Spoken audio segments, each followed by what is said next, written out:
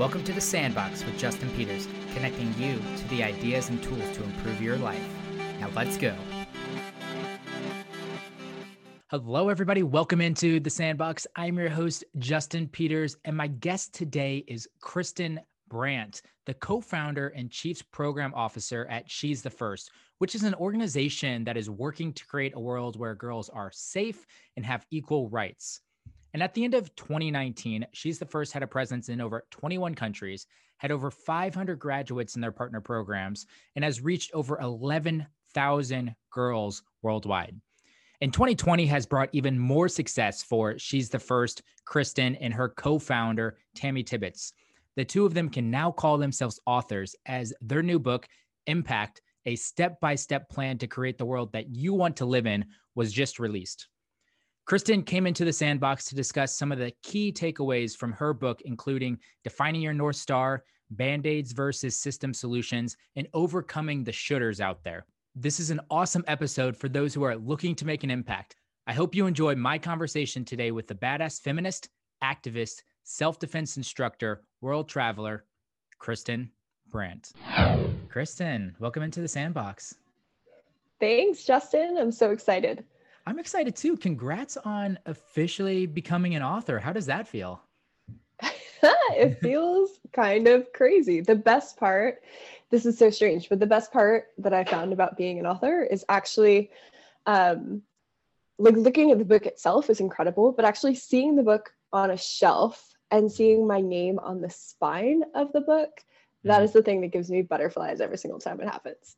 Yeah. And you got this awesome cover. For those that aren't watching on YouTube, you can see the book up in the background. But it's this beautiful, bubbly yellow. It's easy, I think, to grab on the shelves. It's an excellent read. I'm really excited to talk a little bit about this, but let's talk about the other name on the spine to start with as well. You co-authored this book. You co-founded an organization with what seems like your best friends now. Can you tell us a little bit about Tammy and how you guys met? Yeah, I would love to. So as you hinted, Tammy and I, we did co-write this book. We also co-founded the organization She's the First. And Tammy and I met actually really casually more than a decade ago because we both won the same scholarship. And it was because we were both going into the communications fields. We won this really prestigious, honestly, scholarship for college for women in communications. We met through that and we connected on Facebook, and then we didn't talk again for more than a year, at which point we had been connected on Facebook. And so I saw that she posted about this article about girls' education and early pregnancy. And the article actually blamed girls for getting pregnant.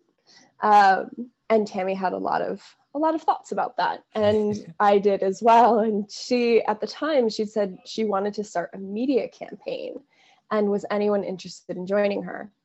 And I immediately wrote back. And as it turns out, I was the only one who wrote back. And so we launched She's the First in 2009 as a YouTube media campaign and as a way to crowdfund before crowdfunding platforms existed.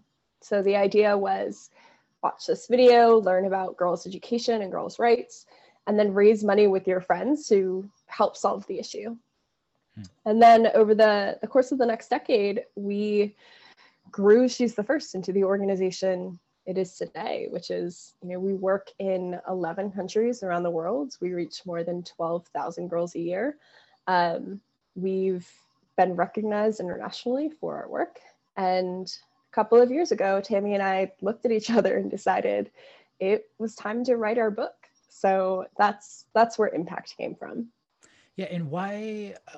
What was there something that triggered the want or the desire to write a book, or had it just been a bucket list for you guys, or what triggered you writing Impact?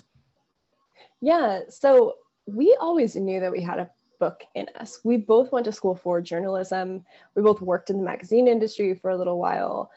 We're strong writers, and we knew that it would come one day. We just didn't know what it was going to be about. So we actually, for a really long time, we actually had a top secret Google Drive folder where we would keep the names of future chapters with just kind of ridiculous things that happened to us as we were running She's the First, things that we wanted to work into our story one day. And we decided it was time when the 10-year anniversary of She's the First was coming up. And we actually did go out with a book proposal. We pitched a bunch of publishers on a book about She's the First and about the founding of She's the First. And it was universally rejected. They all came back and said, it's too inside baseball. You know, it's going to appeal to people who are really interested in nonprofits or social good startups, but it wasn't going to carry through for a more mainstream audience. And when we sat down to kind of rethink and think about what else we would want to write about if in fact there was another book that we had inside of us, the thing we kept coming back to was this question that we kept getting over and over and over again throughout our tenure at She's the First, which was that people would come up to us and they would say, you know, you've done so much in creating She's the First. How can I help? What can I do to create a change? Or, you know, you started this nonprofit from scratch. How do I do that? How do I find meaning in this way? And so that was really the question that we realized we could answer, and answer fairly well for a lot of people that, you know, frankly, in day-to-day life, we don't have the time to sit down with everyone who wants us to answer that question for them because it is so deeply personal. But in a book, you can get people to do that self-reflection. You can walk them through that process so that hopefully by the time they get to the other side, they've arrived at a conclusion. So that's really the question. If that's the question that you're asking yourself, is how can I create a change in the world? That's what this book is meant to help you answer. Yeah. And I want to explore some of the other concepts in impact and talk a little bit more about She's the First, but staying on Tammy for a second, and talking about other books, is it true that you guys wanted to originally write a book about your guys' relationship? Oh yeah. So one of the other book concepts was a book that we were calling Work Wives, and we call one another and have called one another our work wife for a very long time. And we had it all outlined out actually, but we didn't shop it around. We didn't end up trying to sell it. And that's because when we thought about what we wanted to be talking about in 4 years or 5 years, although our relationship is wildly meaningful to both of us, that wasn't what we wanted to stand on a stage and talk about. We thought that we could create more impact, writing about something that was of more service. But that said, our relationship with one another, and we'll both tell you this, like our relationship as co-founders is what really paved the way and laid the foundation for each of us in our romantic relationships. Like we came to understand what conflict resolution looks like in a healthy way, how to really align your values with someone else in order to make the relationship work in the long term. And so we've learned a lot of really important lessons through working with one another and running an organization with one another. And I would say, honestly, if you're going to write a book with someone else, don't do it unless you have been working alongside that person successfully for the last decade. Because for us, I can't imagine having written this book without Tammy. It made the process so much easier. But that's because we already had a shared voice. We already know each other's strengths and weaknesses. I know what she's going to be too humble and too modest about so that I can brag about it. She's going to do the same thing for me. We can really fill in for one another. And when we disagree, we already have systems in place to work that out. Otherwise, I wouldn't attempt to write a book. There's no one else in the world I would have written a book with. Yeah, which surprised me when I read in the book that, I mean, knowing the two of you on a surface level before I really dove into who you are, I thought you and Tammy just clicked right from the get-go. We're on the same path. Everything was great. And in the book, you were talking about how you both had these insecurities around your leadership, and that you each protected your respective domains, with her around the media piece to it and you around the international programs. Where was that in the progression of She's the First, and how did you guys overcome that? Yeah. So first, we started She's the First young. I was 20 and Tammy was 23 when we first started working on the idea. And that, I think, played into it because all of those insecurities that you work through as you're finding yourself as an adult, they were all there. And so as we became leaders and as She's the First took off, and we were still quite young in that journey, we were kind of navigating how to deal with all of that together. And I think for a lot of people, when you're feeling unsure or insecure, or you are suddenly thrust into a leadership position, that doesn't always come out in really healthy ways. And so, Justin, you're hinting around, we talk in the book about being really protective of our domains. And what that looked like was that in the early days of She's the First, Tammy was the only one profiled in the media for the most part, because she was the one handling that part of the organization. And then meanwhile, I was handling our portfolio of partners. And I completely, I didn't even let her talk to them because we each had kind of these things that we owned, and we weren't secure enough in our own leadership to be open to critique. And to have a real partnership, or to be a good leader, you need to be open to critique. And so it took us a while to build enough trust in one another to trust the other person with the pieces of the organization that were under each of our domains, if that makes sense. Yeah. Yeah, I totally that totally makes sense to me. And Tammy's super interesting. She lets off on some practices and some habits that she has. One that I really loved that she talked about in the book was writing a letter to her future self on New Year's Day every year. And she writes it in past tense, like she's already accomplished the goals for those years. And I was like, wow, that's such a great practice. Has there been anything else that, a practice or a habit that you've watched Tammy do that you've picked up on and started doing yourself? Yeah. So, well, I think one of the things that makes us really strong is that we recognize the strengths of the other person, and we've really come to rely on them. So there's this concept in psychology that I'm going to completely botch, but it's around our memory and the idea that you use kind of different parts of the brain to remember how to do things. So you're either actively remembering something or you have this kind of passive memory. So when you think about, for example, picking up the remote and turning on the television, or even picking up your phone and putting in your passcode, you're not actively remembering how to use that device because your brain has stored it in this kind of back part of your brain. This is how this works. You don't have to actively think about it. Your muscle memory and your kind of passive brain are all working together to make this thing happen. And they say that after a while, your brain actually learns to outsource certain skills. And so you see this a lot, for example, in parents who have no idea how to work their TV. And so something breaks and they call their kid, they have someone else that they have just decided their brain has outsourced that. They're not figuring it out. Tammy and I do this with one another, where there are areas of the organization, areas of leadership where we know we can turn to the other person and she is going to be more effective at it than I am.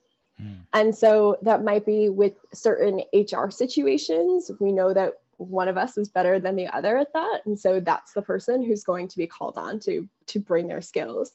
If I am working on an email, I hate formal communication. I'm a super informal person. I know that I can just draft something out and be done with it because Tammy is going to come in. She's going to make that better. And so it's not just that she has these habits or skills that I pick up. It's that in my work, I actually actively rely on those skills as if they were my own, because they are that accessible to me, and vice versa. So I know, for example, she's super organized. She's great with timelines. She is the project manager out of the two of us, and I'm the people manager out of the two of us. And so we just kind of layer those skills onto one another in order to tackle whatever comes our way next. Yeah, that's great. So jumping back into She's the First. First of all, I'm really curious, where'd the name come from? That's a unique name.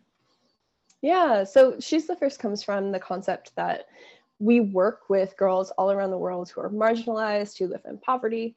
And the idea is that they can and will be the first in their families, either to graduate from high school, to go to college, to become the first doctor in their community. And it also resonates off of the fact that both Tammy and I are first generation college students. And so being a first is something that is really personal to us. And it's something that often it's not celebrated in the way that it should be for people who are the first in these quote unquote smaller achievements. So maybe that is that you're the first person in your family to graduate from high school, or to graduate from college, or to get a job in a certain field, or to speak a second language, or whatever that thing may be. And what we find is that those are the first that are often overlooked. And you don't get a ton of support for them, actually. A first generation college student needs a ton of support in order to succeed. There's just so much you don't know. And so at She's the First, we look to really recognize the effort that it takes to be the first in anything, and to celebrate the ways that girls are breaking boundaries every day. I love that. So you work internationally. You work with partners that are local to those areas. What areas are you working in, and what problems, unique problems to girls, are you working to solve in those areas? Yeah, so we have partners across Latin America, South Asia, West and East Africa. And all of these partners are working with us to ensure that girls are able to live within their full rights. We say that girls everywhere can be educated, respected, and heard, that they can access school and have ideally access to a quality education, that they have a voice, and that people will listen when they speak. And so those are the goals. And a lot of times we're achieving that by working with our partners on mentorship programming, on strong sexual and reproductive health programming, and then on designing programs that are going to work for an individual girl's needs. So in other words, rather than creating a program and expecting that a girl is going to come along and kind of fit herself into the program, that the program is going to actively work to understand the needs of the girls in it and in its community, and create the program around those needs. So that's what we do. And what we're really looking at is that even today, and this is prior to COVID, 2/3 of the world's illiterate people were women. And we know that globally, including in the US, that girls are spending 40% more time doing chores than boys are, right? And so there are just these ways in which gender continues to hold us back, and to hold all of us back, because gender norms are really limiting for men and for boys as well. And so She's the First is really about working on how do we transform not just girls, but also the communities that girls live in all around the world, to ensure that they have a pathway to determining their own future. And in the book, you talk a lot about, we're going to talk about North Star, but developing that North Star maybe around some of your experience in the past. So was there a moment or an experience in your past that made you realize that you wanted to make girls' rights a priority? Yeah, so when I was growing up, and all the way through college and into the first few years of She's the First, if you had asked me why girls' rights were so important to me, I would have told you that it was because I grew up surrounded by women. My mom had me young. She was 19 when she gave birth to me. And we grew up in the for the first decade of my life, we lived with my grandparents and all of my aunts and my mom under the same roof. And so I was constantly surrounded by all this feminine energy. And then I went to college, I paid for college, got scholarships to go. And those experiences combined, I would have told you that's why I believe so much in girls' rights, because I know the power of a female network. I know the ways in which girls and women can be strong, and everyone should have access to this education. But what I realized going into my late 20s was that my experiences with men had also shaped this, because my stepdad growing up, and as well as a number of the men who kind of came in and out of different women's lives within my family, were all abusive in some way. Not all, but many were abusive in some way. And it took until I was in my late 20s to actually be able to put that word onto it. And after therapy, to be able to put that word onto it and to recognize that varying forms of emotional and physical abuse kind of dotted my childhood and my understanding of the relationships between women and men.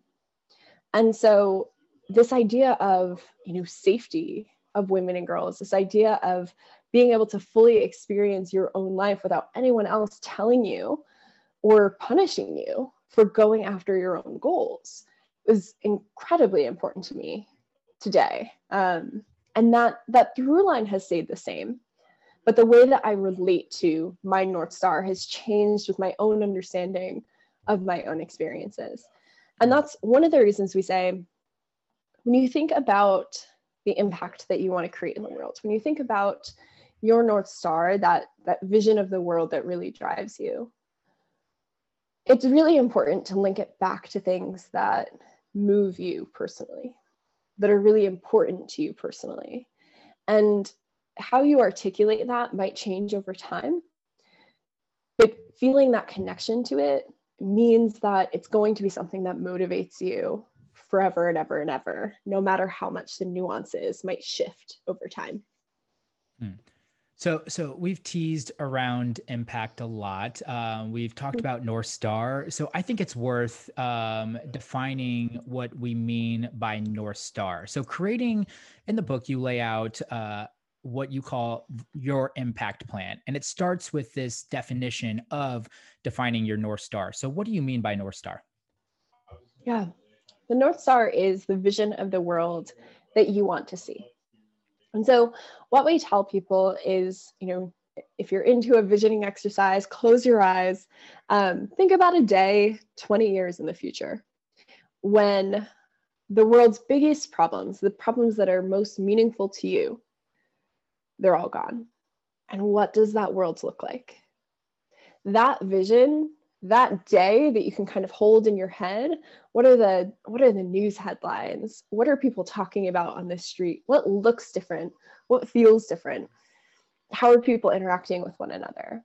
That vision of that day, that is your North Star.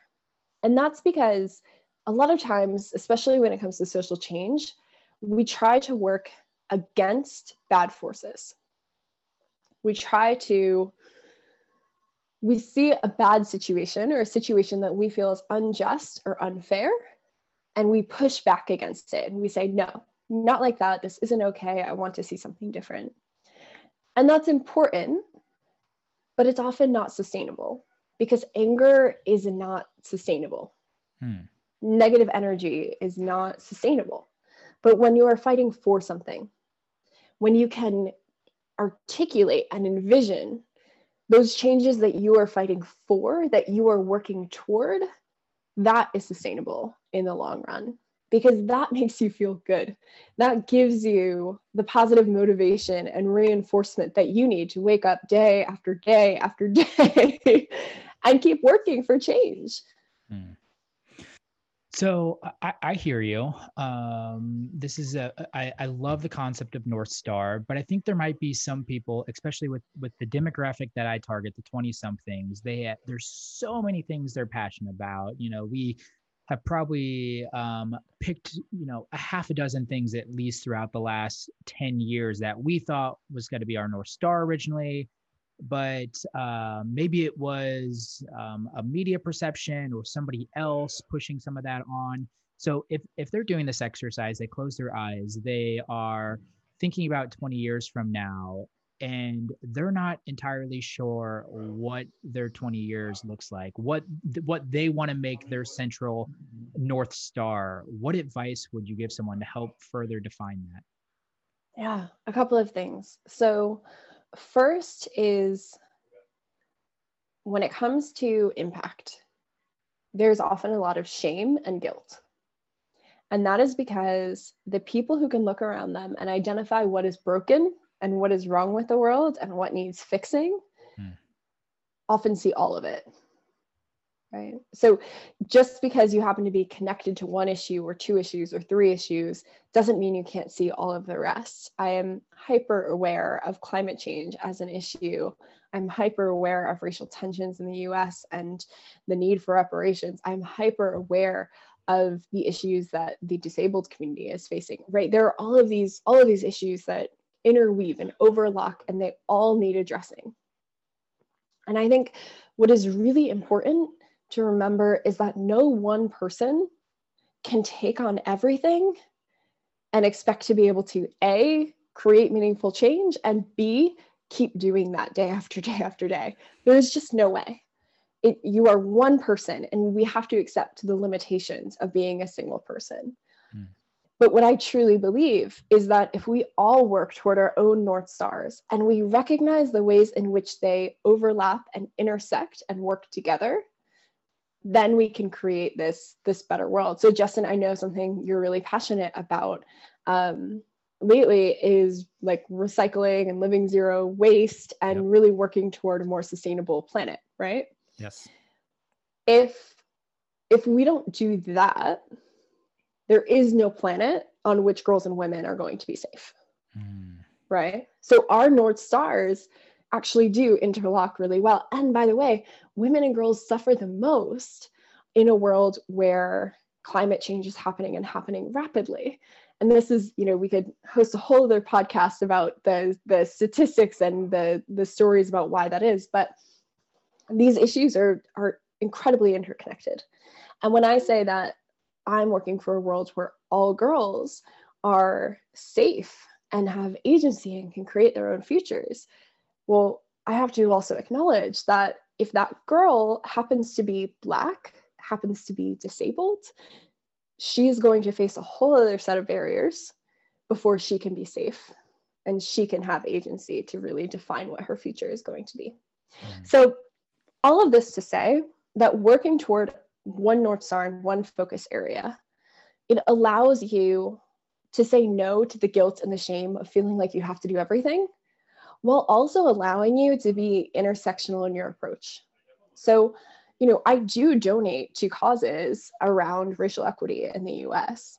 I do work to make sure that I'm I'm purchasing clothing from sustainable companies and I'm thrifting and, right, I'm making efforts on those issues. But those tend to be my actions that I'm doing like a recurring donation for, or I'm doing kind of smaller everyday actions that I can sustain over time. Whereas my big efforts, writing this book, working at She's the First, teaching self-defense, my biggest efforts are all aligned under my North Star. And those smaller efforts that are kind of interspersed across all of these intersecting issues, they're on the smaller side, but they're there because I work to be a good ally. And I want to see you achieve your North Star too. So let me be a follower of your North Star while I am leading in my area. And if we all do that, then we'll be in that world that we want to create. Yes. I love that so much, Christen. So once I've defined my North Star, and for me, it could be the zero waste movement. Now I'm thinking, okay, what do I need to start? What do I need to create? But I loved in the book where you kind of put a stop sign up or a break sign and said, hey, you don't always have to be the founder of something or go out and create this movement. There's usually an organization that is already working and has resources towards your North Star. So how does somebody go out and seek, what advice would you give them on seeking out or finding those organizations so they can align their North Stars together? Yeah. So my first step that I'm giving people lately is to find your local mutual aid group. Because your local mutual aid group is going to be involved in pretty much every issue that's impacting your local community. So whether that is insecurity or gender issues or joblessness or homelessness, whatever the kind of local issues might be, you're going to find an in through that mutual aid society. And the thing I love about mutual aid groups, by the way, is that they take a very community oriented approach in this idea that we all have something to give and we always at some point need something back from the community. So it's a model based on mutual need and mutual aid. So I'm going to give what I can give and I'm going to take what I need to take, and together we're going to figure it out. So I highly recommend that as a place to start. And then from there, do you just go, would you Google Austin Mutual Aid or yeah, how? Okay. Okay. yeah. And they, I live in New York City, and there is a South Brooklyn mutual aid group, but there are mutual aid groups that are even more local than that. And there are some that are bigger across Brooklyn and across New York. There are many that overlap. And so you can kind of just look for the volunteer opportunities within that align to your North Star. But it is a great way to meet people who are working toward the same things that you are. And then from there, just start having conversations. I know we're stuck in our apartments right now with COVID, but the more that you can align what you say with your North Star too, the more you are going to draw people to you who share similar ideas, even if their North Star isn't exactly the same. You'll connect and you'll create this network. Tammy likes to say, she's a very good networker, and she likes to say that at networking events, it's so silly that we often introduce ourselves with, "Hi, I'm Christen, and I'm the co-founder of She's the First," or whatever it is that you happen to do for work. Because we should really be introducing ourselves with, "Hi, I'm Justin, and I'm really passionate about zero waste." And seeing kind of what we can build and the conversations we can have when we talk about the things that really matter to us, that really light us up. Anyway, I firmly believe in the power of conversation and the power of connections to bring you what you need. And so if you talk about what you find to be meaningful, if you talk about the kinds of opportunities that you are looking for, you're going to start to see connections being made. And then lastly, don't forget that even during a pandemic, we have access to Twitter and to YouTube and to books and to all of these incredible experts and thought leaders and advocates and people who have, lived through and experienced various issues and various challenges in our world, and seek out that information. It's easy to find, and you can learn so much, and you can find new connections through all of it. Yeah. And in the book, well, say I'm in New York City and my passion is international girls' rights. I find this perfect organization that lines up called She's the First. And I reach out to you and I say, "Hey, I really want to help. What can I do?" And I love that in the book, you talk about this approach, and you give a better approach to things, which you call I believe your impact pitch. Can you tell us what an impact pitch is and how that could be a better alternative than what I just described? I would love to. So as a nonprofit leader, one of the most frustrating things is to meet people who have all of the best intentions, who are ready to go, and who ask you to figure out how they can fit into your movement. Because, if I'm receiving this email from you for the first time, I don't know. I have no idea what your skills are. I have no idea what you're good at. I don't know how much time you have to give. Do you mean online? Do you mean offline? What are you looking for? Like, the amount of energy it takes for me to figure out how I can best plug you into this kind of puzzle of She's the First is overwhelming. And multiply that by the number of emails that you can guess an organization receives, both locally and internationally, from people looking to get involved, and it's impossible. But when a person writes to you and they say, "Hi, my name is Justin, and I am really driven by the zero waste movement," for example, but I love what She's the First is doing, and I host a podcast. And I would love to use this platform to talk about the connections between girls' rights and climate change and a sustainable planet. Is that something that you would be interested in? All of a sudden, I know who you are. I know what drives you. I know what resources you have to give. And that might be, I'm using this podcast as an example, but that might also be, I'm an accountant and I am great with analyzing data. And I would love to analyze your data for you. Do you have any projects I can be useful on? It might be graphic design. It might be translation services. Whatever it is that you are good at, that you have to give, tell them, because then they're going to be able to take a look and say, oh, yes, actually, I have 6 data projects. Which one would you like to take on? Or I have this journal that we need translated into Spanish, or what have you. And it creates that click moment because you're showing me your whole puzzle piece. And so I can see exactly where in the organization or where in the movement that might fit, that might click in. So introduce yourself and why you care. Talk about what it is that you have to give and be really specific. Maybe that's just time, and you can say, I have 2 hours per week, or I have 10 hours per week, or whatever it is. And then ask the question from there. Is this something that would fit your needs? Can I help you with this? And see what they say. And, you're not always going to be the right fit for their puzzle, and that's okay. But it's going to get you a more positive answer more of the time on a consistent basis. Mm-hmm. Yeah, I think if people didn't listen to that, rewind, I always find one little nugget of wisdom in each episode I have. And I think that is so great. It's actually something I've been struggling with recently, just meeting people, especially through the podcast and just in general. I love to network. I meet so many great people and I want to figure out how to help them. And I was always like, let me know if there's any way I can help. And that never turned into something. And when I read that in the book, I was like, holy cow. So I made a document of all these little skills that I have, everything from, oh my gosh, from transcribing to Excel to whatever. And I made a big list. And now when I meet someone that I want to figure out how I can help them with further, I have a live Google Doc that I share with them that says, hey, here's some things I can do. This is how much time I'd like to dedicate, just because I thought that was such a great playbook that you gave.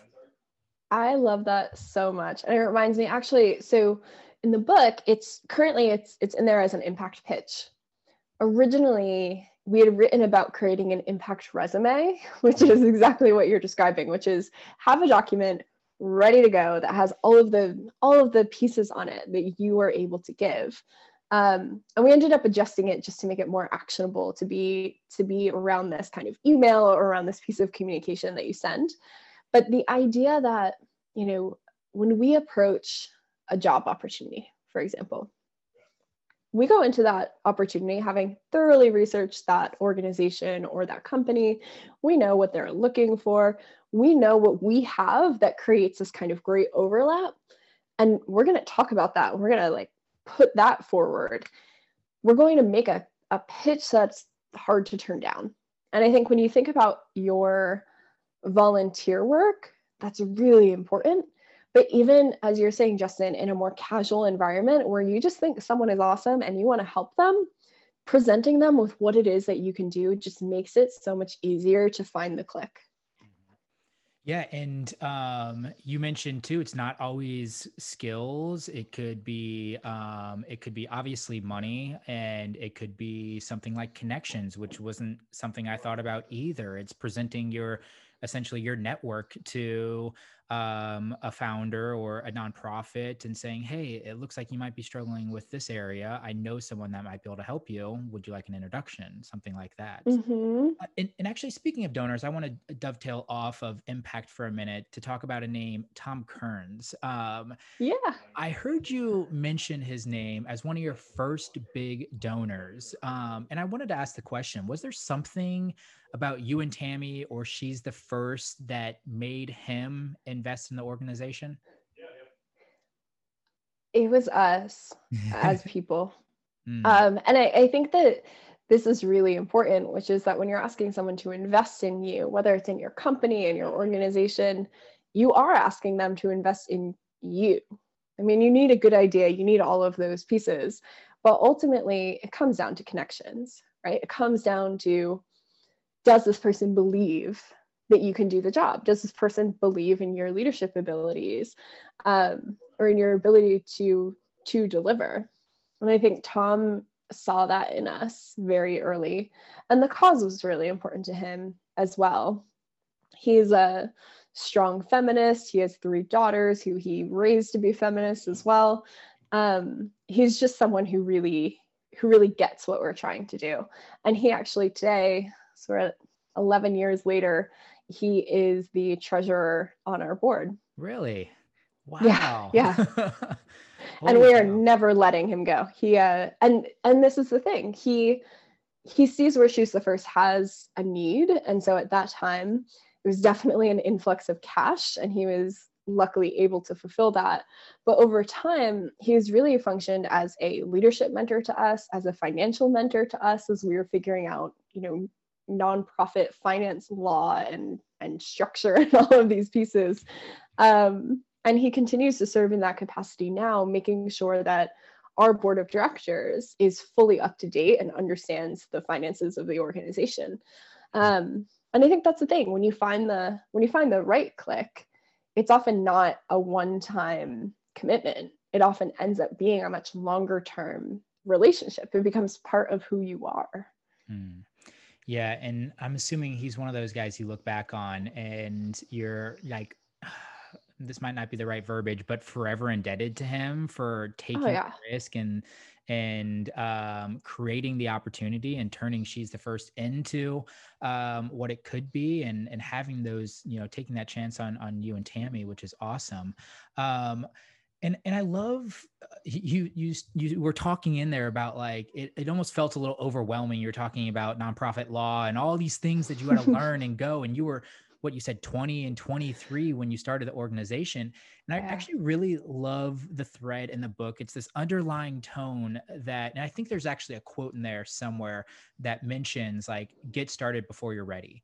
Like, Mm, especially with, you know, 20 somethings, where we love to dream. We're huge dreamers. We see something and we create something. And I hear it often with founders, or with people who've created companies or organizations or anything. It's like, this thing that separates them from the dreamers isn't a great idea.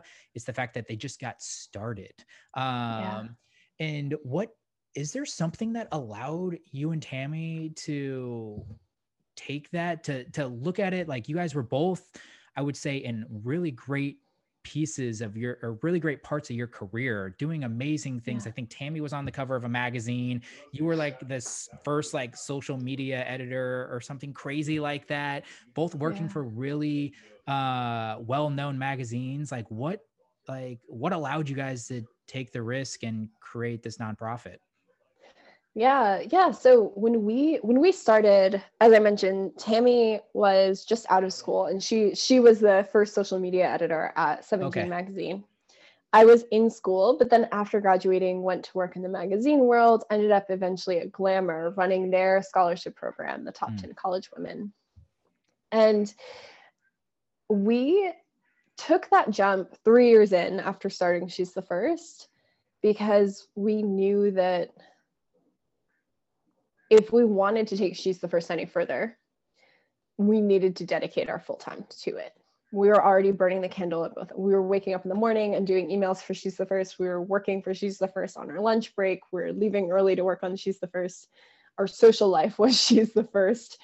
And we knew that if we really wanted to take it to the next level, we couldn't keep trying to squeeze it in mornings and weekends and nights. It wasn't going to work. And we were both young enough to, neither of us were married. We didn't have kids. I had school loans, but, we figured that we could give it a shot and be okay. And so for me, that meant I had a certain number of months before we had to be viable, before I needed to find a job. And that, it was scary, but I had enough confidence in myself to know that I could get back on my feet, whatever that meant. Whether that was, I was working part-time retail as well on top of the magazine job. Like, I had always worked hard, and I knew that I would figure out a way to survive. But She's the First was not going to survive unless we both took the jump. So that's what we did. We gave it a go. And I think, you say, we talk a lot about not letting perfect get in the way of better. We are both people who really like for things to be kind of perfect and zipped up tight. And the nature of being an entrepreneur, whether it's for nonprofit or for profit, is that you have to get things moving, and you have to be okay with constantly learning. And I would say that it is about just taking the jump and going before you're ready. But it's also being willing to constantly learn from other people. Because if you don't do that, then you'll just do it, but it's not going to go anywhere. It's going to fail. Because if you just do it without having your full plan, it only works if you're willing to learn as you go. And so I think that's the one important piece. And I think that's what sets apart, frankly, successful entrepreneurs from people who start a lot of different things and aren't able to make it stick. I think the thing Tammy and I both had was that we knew there was a lot we didn't know, and we were so eager to learn it, and so eager to bring others in who wanted to be part of She's the First, like Tom, but like many other mentors along the way for a lot of the other areas where we just were out of our depth. So I think that's really important. Get started before you're ready, and keep learning along the way. Yeah, that's two great pieces of advice. Well, before we conclude this conversation, the last big topic I want to talk about is this quadrant that you guys have in the book. It's a 2x2 quadrant. From left to right, it is short-term to long-term. And then from top to bottom, you have positive to negative. So the top left quadrant is short-term positive, and the top right quadrant is long-term positive. And you separate these two, and you call the short-term band-aids, and you call the long-term system solutions. Can you explain the difference between the two and give an example, any of the examples that you talked about in the book, kind of describing what might be the difference between a Band-Aid and a system solution? Yeah. So when we started to write this section, we had a hard time kind of thinking about how to structure this and the way in which to present it. Because what we knew was that it's really important to highlight failures. It's really important to point out the ways in which impact can go wrong, because often people associate positive intentions with positive impact. So if I want to create good and I am donating a coat to someone, then I've done good. But actually, if you haven't checked in to see whether or not that coat was useful, you have no idea what the impact of that coat was. One of the examples in the book that we talk about is a woman, Veronica Scott, who started a project actually giving out coats to people experiencing homelessness. And she had this incredible design where she created these coats that actually turned into sleeping bags so that people could stay warm if they didn't have somewhere indoors to go at night. And one day, after she had been running this for a while, hundreds of coats given out, she hands one to a woman who looks back at her and says, "I don't need a coat. I need a job."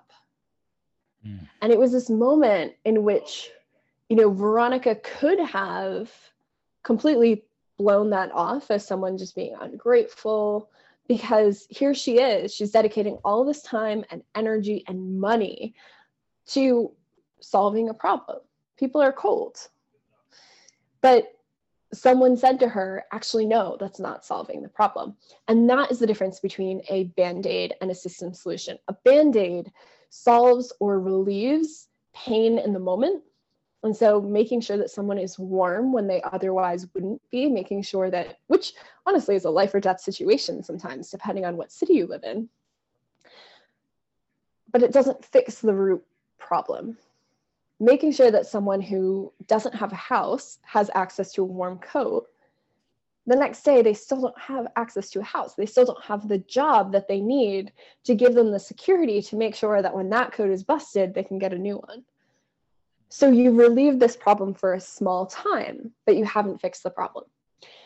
In nonprofit culture, a Band-Aid is often considered a bad thing.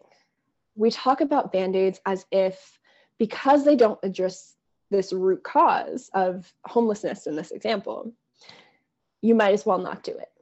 And that's because, frankly, a lot of nonprofits are built around solving a Band-Aid problem. Food kitchens are a great example, right? They feed someone for a day, but they're not solving the joblessness or the income inequality or all of these issues that are contributing to it. And so the idea that you would create a nonprofit, not to fix the problem, but to kind of put a salve on the problem, a lot of people have an issue with that. And it is true, I think, to a certain degree, creating systems to fix a surface level problem is not what we should be doing. We need to be looking deeper. But as an individual, if you find a way to relieve pain and suffering in the short term, I am never going to tell you that that is a bad thing. If you can provide someone with a meal, if you can provide someone with shoes, if you can make somebody's life a little bit easier, I am all for that. And it's important, I think, because it's important for us to also see our impact and to see the change that we are making and to know that we are making a difference, even for one person at a time. But what I will ask of you is that when you are doing these Band-Aids, when you are relieving short-term suffering, that you can critically think about why that situation is happening in the first place. Why is it that in the United States, we have food kitchens all year round, permanent structures to be able to feed people? Why does that exist? And how can you, yes, volunteer at that food kitchen, show up and do your shifts? How can you work to address the underlying issues? Are there ways that you can push, whether through your vote, through lobbying, through writing letters? Are there other impact actions that you can take to change the underlying issues of income inequality, of joblessness, of minimum wage, of take your pick to the underlying issue to that one? And it's true for whatever issue you work on. So for your zero waste, Justin, I'm sure there are a lot of Band-Aids actually in the sustainability movement. Mm-hmm. And in a lot of ways, going zero waste as an individual is a Band-Aid, because we're taking on the responsibility for ourselves and changing our own footprint. But the larger issue of the ways that our countries and our governments are treating the planet, that's still there. And so I would never tell you, and I would never tell anyone not to do the Band-Aid, because participating in a movement like the zero waste movement is meaningful, and it changes the way that you relate to the planet, and it creates a positive change. But I would ask that you also look at what are the ways that you can agitate for that longer term change, even if it's writing one letter to your local representatives every quarter, participating in a climate march, whatever the kind of bigger thing might be, because it's that combination that's going to allow you to feel good about it in the short term and to know that in the long term, you are working toward a bigger sustainable movement of change. Yeah, and this brings up this question I have for you that you address in the book as well is overcoming the shoulders or the Hmm. what about. So, well, you should be, working on changing the policy versus avoiding, using plastics, whatever it may be. Or for you guys, it's but what about probably the big one, boys? You probably get that a lot, Hmm. but what about boys? What is the response to the shouldas and the what abouters? So it's really important to remember that we are all learning. And if we're doing this right, we are all constantly learning. And sometimes we're going to misstep, and sometimes we're going to see other people misstep. And I think that it's really important to remember that we're all learning for two reasons. One, because it's never okay to shame someone, or to tell them what they should be doing as if you are the ultimate authority and you want to make them feel bad about what they're doing, because no one ever changes out of shame. Shame does not work. And you see this a lot in our current kind of cancel culture, this idea that if you say the wrong thing or you do the wrong thing, that you are no longer on my team. So Justin, I think we've established that we have kind of super similar values. I think that there's kind of this vision of the world that we're both working toward in our own ways. If I shame you because I think that you've said the wrong thing, maybe you've used the wrong word or you've done something that I disagree with, and I say, forget it, Justin is no longer part of this movement, eventually I'm going to be standing on the island of my movement all by myself. Because we're never all going to say the right thing at the right time and do the right thing. We're all learning. On the other end, if I say something and Justin, you say to me, you know what, Christen, actually, that word is really hurtful and here's why. Or that action isn't particularly helpful and here's an article that I read recently and what do you think? And you invite me into a conversation, then there's room for us to learn together and to grow together and to keep the movement moving forward, right? So I think the first thing is that it's really important that we remove shame from the equation and that we talk to one another. But that said, when somebody comes at you and they're like, Justin, why are you working on all of this like zero waste lifestyle stuff? Like there are so many bigger issues. People are suffering right now.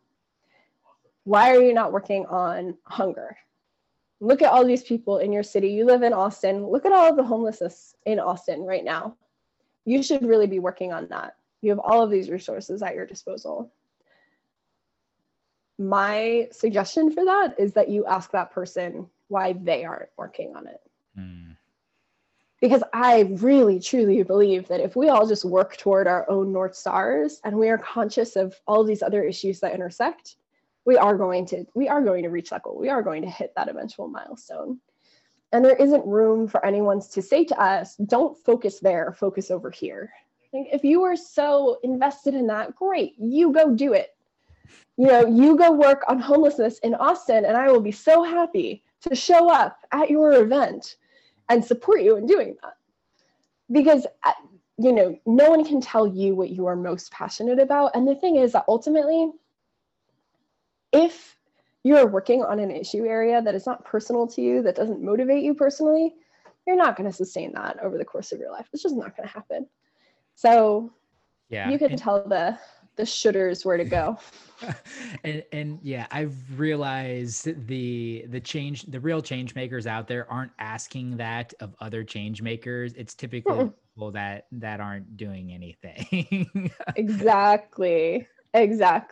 So you're never going to see someone who's working hard at their own North Star turning to you and being like, you know what, Justin, you're focusing in the wrong area, because they're working on their own thing. They understand the importance of having your own North Star and working toward that and working together.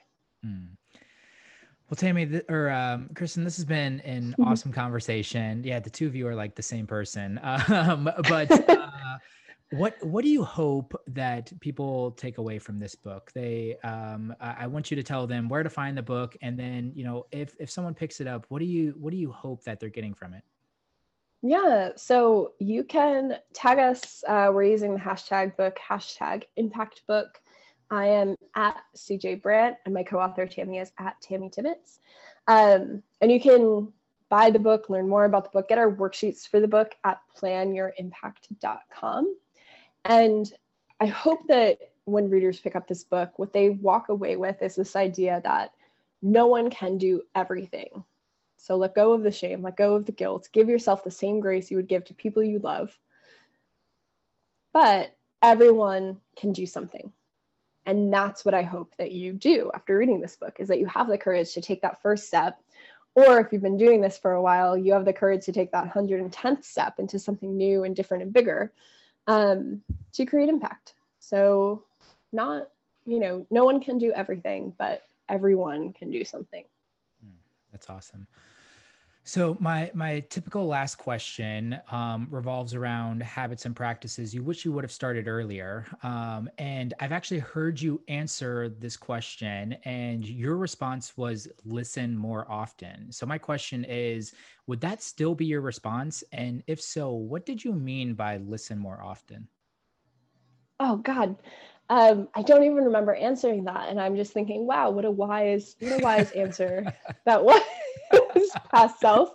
I would agree with that piece of wisdom. And I think that's because, particularly as a young leader, it's so easy to get caught up in wanting to be right. And especially in the kind of activism community, there is a lot of kind of elbow jostling to be right and to be the one who kind of points out the inequality or points out the injustice and does it first. And I think it is really important to understand deeply where others are coming from so that you can connect and you can bring them along for the ride. I think that I've often been quick to write people off, or at least I was when I was younger. And what I've learned as I've gotten older is that often, if you dig far enough, you will find that, especially the people who are in your regular circles, there are a lot of values that you agree on. And if you can find the values that you agree on, you can talk about almost anything. And you can often convince them about your viewpoint or have really engaging conversations. And I think just spending more time genuinely listening and instead of trying to convince someone or trying to get your words in, I think ultimately it makes you a wiser person. It helps you to choose your words more carefully, and you learn more because you learn that you can learn something from everyone. Yeah, I totally agree with that. And it's definitely something I've been learning over the last 4 to 6 months as we went through the elections and there was such polarizing sides to everything. I think listen more often is a great piece of advice for not just the 20 somethings, but for everybody out there. So Christen, well, it's been a pleasure having you on the show. I hope people connect with you, and She's the First, and go and buy Impact. And I really appreciate you taking so much time. Justin, thanks so much. This was so much fun. Hey, everybody. Thanks for listening. If you like this episode, make sure to subscribe, rate, and review. If this episode brought value to you, share it with a friend and show love on social. You can tag me at Justin Lee Peters. The link to the show notes is in the episode description, and we'll include all the resources we talked about today. This episode was produced by Gabby Dimeke. I'm your host, Justin Peters. Thanks for tuning in, and we'll see you next time in the Sandbox.